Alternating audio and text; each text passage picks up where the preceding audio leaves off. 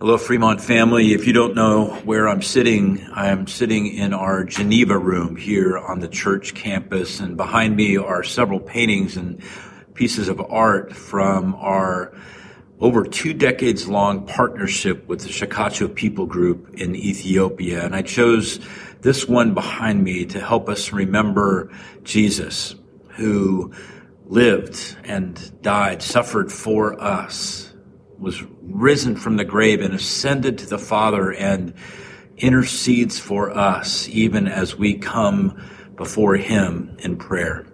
Will you please join me in prayer? Oh, gracious God, we thank you for this Psalm, number 31. In it we read of beautiful language, that you are our refuge, you are a rock and a fortress, and that whatever trap we might find ourselves in, that we might commit ourselves, our whole lives to you. And Lord, we also see these words of Jesus that he uttered upon the cross: into your hands I commit my spirit. And how this psalm is really one that is magnified by the cross. The anguish that Jesus went through, the strength that departed from him as he committed his spirit to you, as he died on our behalf. The slander of many that were at the foot of the cross or around him that called out, surely he saved others, why can he not save himself? You did deliver him from his enemies. And through his deliverance, we too have been saved and redeemed.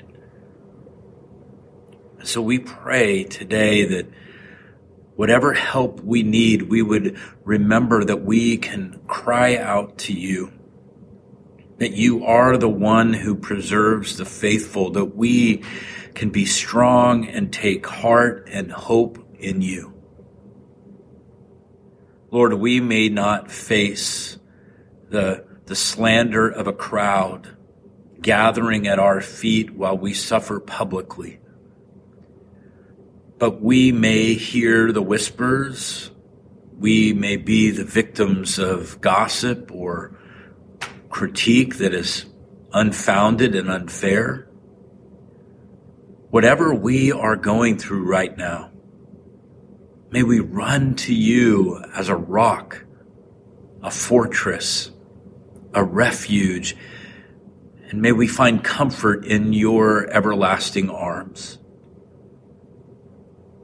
And God, we do take comfort in the fact that through Jesus Christ, we have an advocate. We have one who intercedes for us, and the Spirit who also intercedes for us when our words cannot express the groans and cries of our heart. Praise be to you, for you have showed your wonderful love to us. In Jesus' name, amen.